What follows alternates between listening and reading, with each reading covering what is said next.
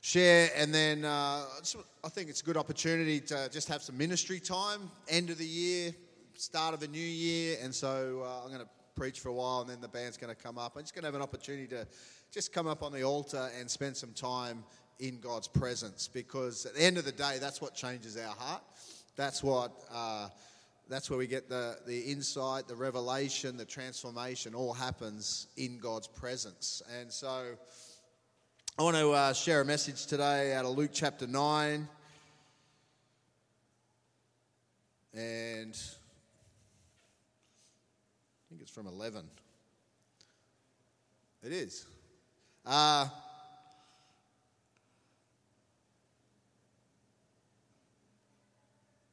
going to read from...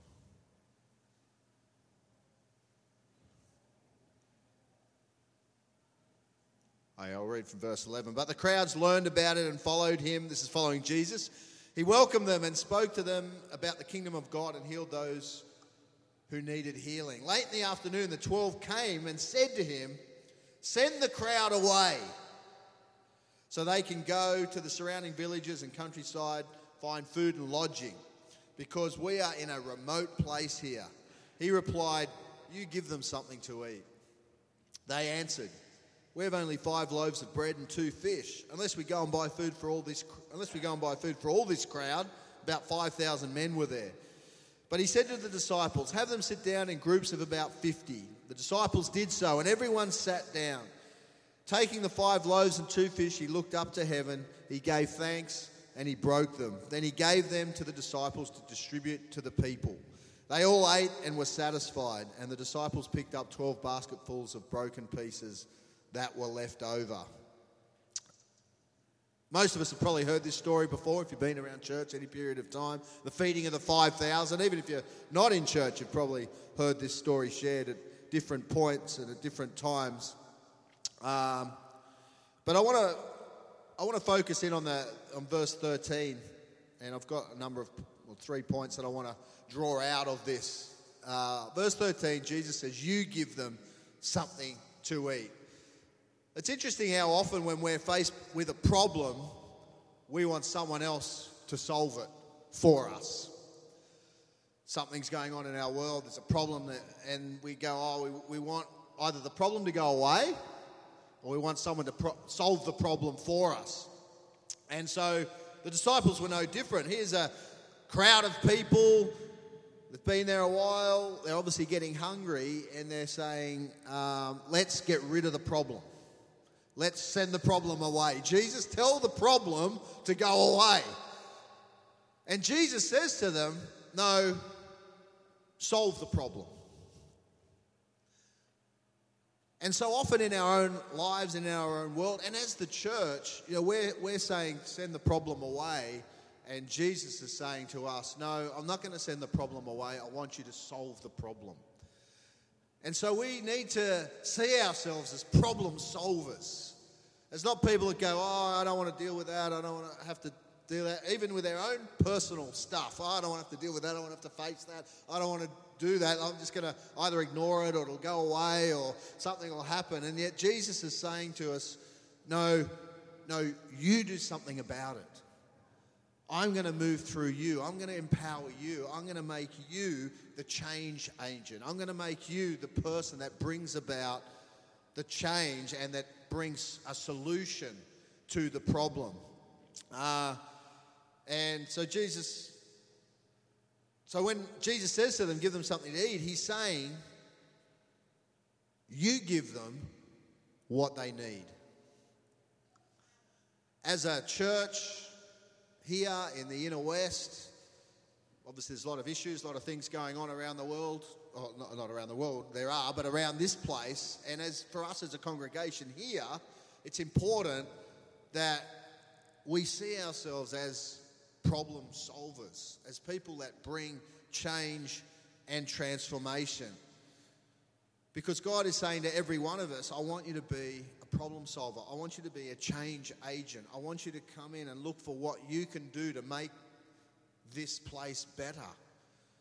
And our very next thought when well, the disciples and ours, when they go, no, you do something about it, is, well, I don't have what I need to bring that. I don't have the resources. I don't have the education. I don't have the connections. I haven't got the time to get involved, to get my hands dirty, to actually do that kind of stuff. Why don't we just make it go away? Why don't you just do one of your miracles and make it go away? But you know what? Those things, whether it be resources, education, connections, and time, they're never the real issues.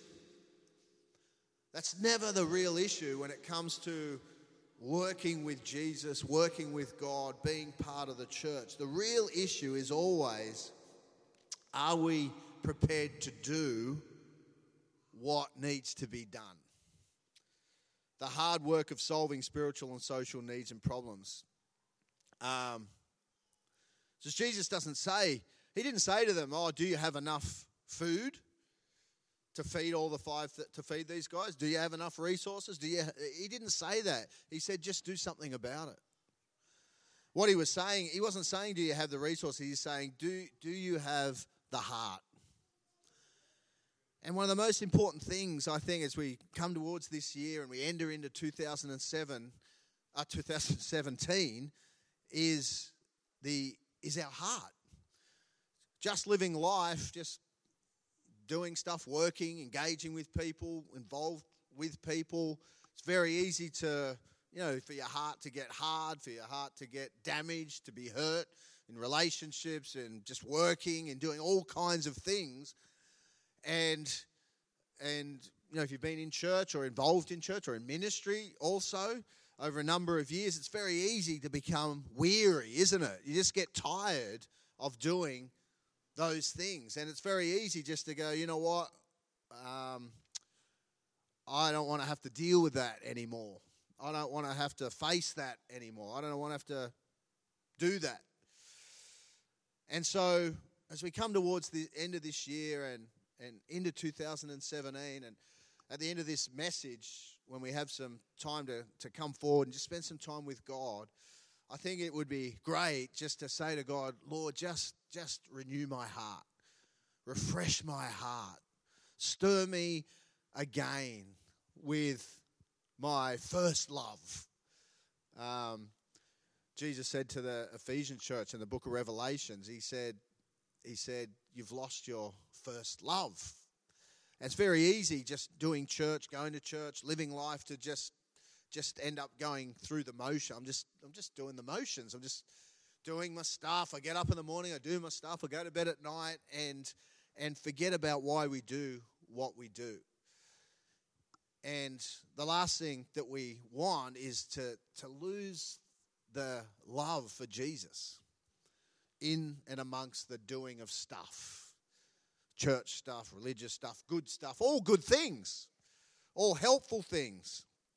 But if we're going to be able to continue to do that, it's important that that our heart is there, that our heart is engaged, that our heart is malleable and soft, because just life has a way of hardening the heart. And if we're going to do and bring about change, it takes energy, it takes focus, it takes determination. And they're the things that Jesus was saying to the disciples. Do you have the resources? Do you have the money? Do you have the food or whatever? He's saying, do you have the heart to want to feed these people? In a book, How to Change the World, Social Entrepreneurs and the Power of New Ideas, David Bornstein, who wrote that book, having studied thousands of social initiatives around the world, he said this: changing a system means changing attitudes, expectations, and behaviors.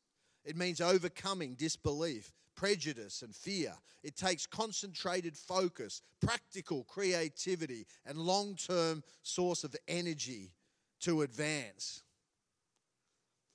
What he's saying is, if you're going to bring change, whether it's to your own world, whether it's to someone around you, to be involved as a change agent, or if we're going to bring change to a community, then it's going to take work, and it's going to take effort, and it's going to take energy, and it's going to take focus. And for all of those things to be able to continue to give all of those things, it's important that our heart is in the right place. Because Proverbs says that above all else, guard your heart, for out of it springs the issues of life. All the other things that we're dealing with all come out of the heart, all come out of what's going on in our heart. And so it's important that our heart is right. So when Jesus says to them, you do something about it, he was saying, don't blame the system. You're going, oh, there's too many people here. Oh, we haven't got any food. Oh, there's no resources. He's saying, don't blame the system. He's saying, change the system. Be a change agent. Be someone that says, you know what? I'm going to fix the problem. I'm going to be part of the solution. I want to make a difference. And by forcing them to think that way, Jesus is saying to them, he's saying, I want you to think outside the limits of the natural world. To think, oh, how can this be done? To switch over to possibility thinking and to begin to walk by faith. Because he said, if you'll engage with me and say, yes, I want to be part of the answer and start walking, then his supernatural resources will then become available. His power then will begin to flow. He will get involved when we get involved. So the first point I want to make is most times God moves when we move. It's easy to say, God, can you do this? Can you answer this prayer? Can you move in my family? Can you move in my workplace? Can you move in the inner west? Can you move in Sydney? And oftentimes he's saying, yeah, I want to do that, but I'm looking for someone that I can move through. Someone that says, I want to be part of that solution. I want to be part of that answer. I want to make a difference. It was Charles Spurgeon that said that you should pray like it all depends on God, but then you need to work like it all depends on you. So there's two parts to seeing God move in our own world. We can say, God, do this, do that. Lord, I need this answer. I want this. I want that to change. I want that to happen. Then he goes, great. Now you do this.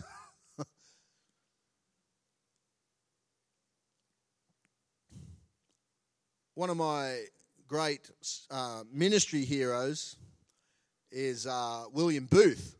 And I know I've got some Salvation Army ministers over here today who I met before. But, the Salvation Army was started by a man who was possessed with the idea that the gospel and the church could meet the needs of his generation. And he went about, not a perfect man, but he went about living his life to bring change and transformation to the world. But in his one of the biographies, I found it interesting that when you see the amazing impact that he had over his life, if you've heard of William Booth, who started the Salvation Army, in the book The General Next to God by Richard Collier, the first 7 years, William Booth was an evangelist. For 7 years, he would go around preaching the gospel, and not one person got saved. Not one. No one came to Christ. And yet between the years of 1881 and 1885, which was a while ago, so in a 4-year period, after some other events and some breakthroughs, some certain things happened, 4-year period, he saw 250,000 people come to Christ, give their lives to Christ and become involved in the Salvation Army church. What happened? Something happened. And I was reading a portion of some quotes, well, not some quotes. So I was reading some journal writings out of his journal, and he said this, one of his letters, written to a person who was asking how they could see change in their world and in the ministry that they were working in at the time. And it's not something new, but it's something I think that will help us remember that change and transformation take time and focus. And oftentimes we give up before we see breakthrough. William Booth said this: you must pray with all your might. That does not mean saying your prayers or sitting gazing about in church or chapel with eyes wide open while someone else says them for you. It means fervent, effectual, untiring wrestling with God.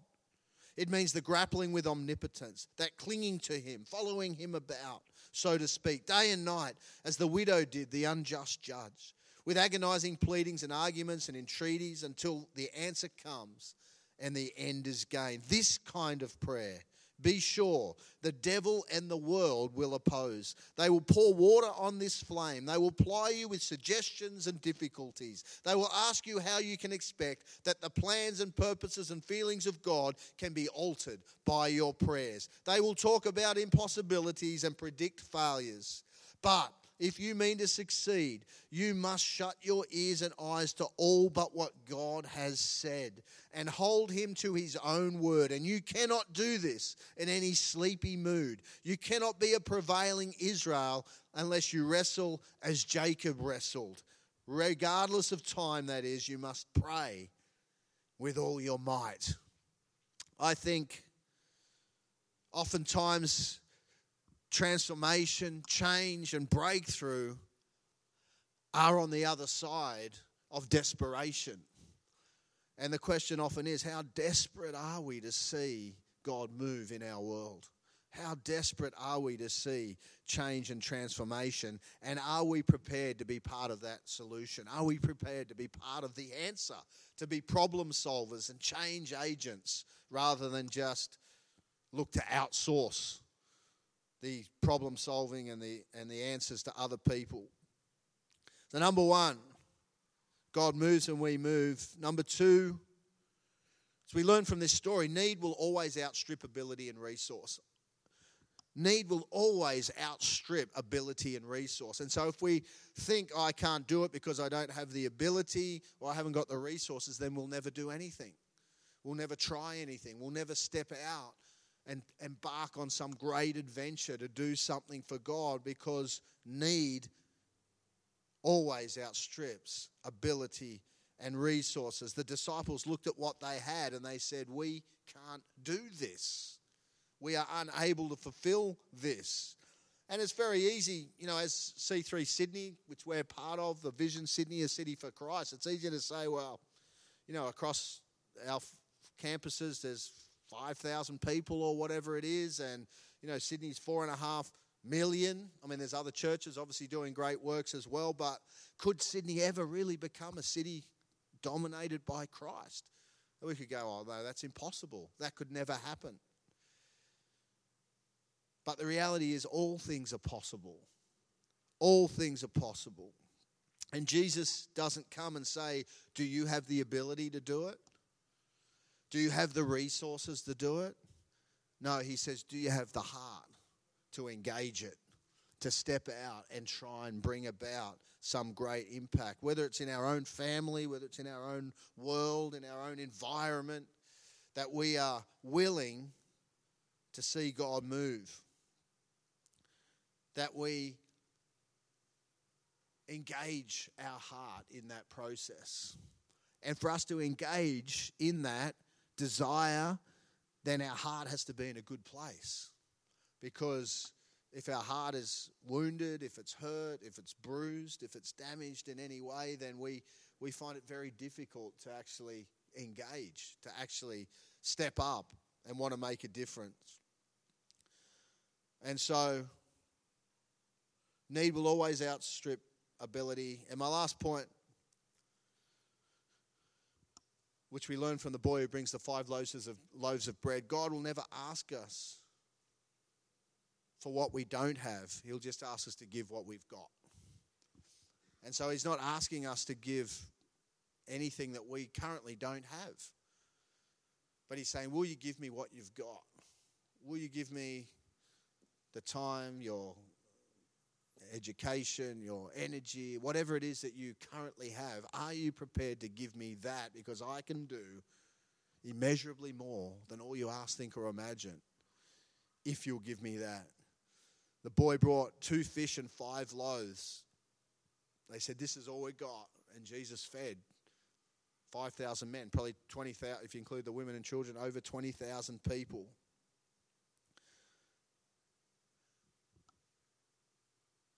But the most important thing, if we're going to give God what we've got, again, comes back to the heart. The heart. The ability to engage comes out of the heart. The ability to believe comes out of the heart. And the ability to give comes out of the heart. And so, just as we finish up right now, if the band can come,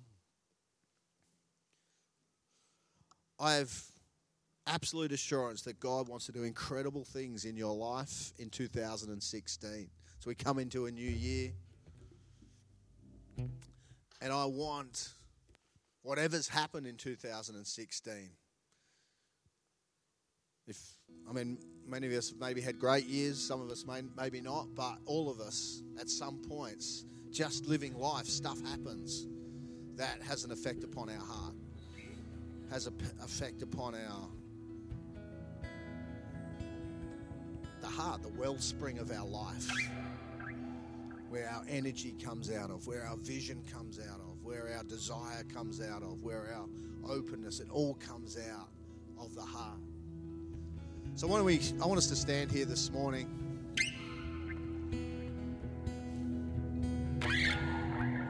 And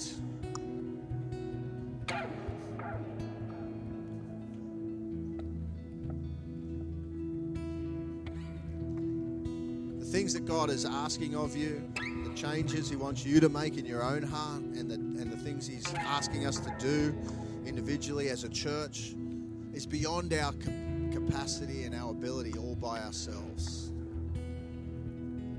But with God, nothing is impossible. With God, nothing is impossible. And so I want us to spend maybe the next 5 or 10 minutes and just going to sing this song. And I want you to open up your heart afresh to God here this morning. And maybe there's people you need to forgive. Maybe there's people you need to ask forgiveness for. Maybe there's things you need to right. Maybe there's changes you need to make for 2016 to be the year you want it to be, that you need it to be. It's all going to begin as we just open up our hearts to God.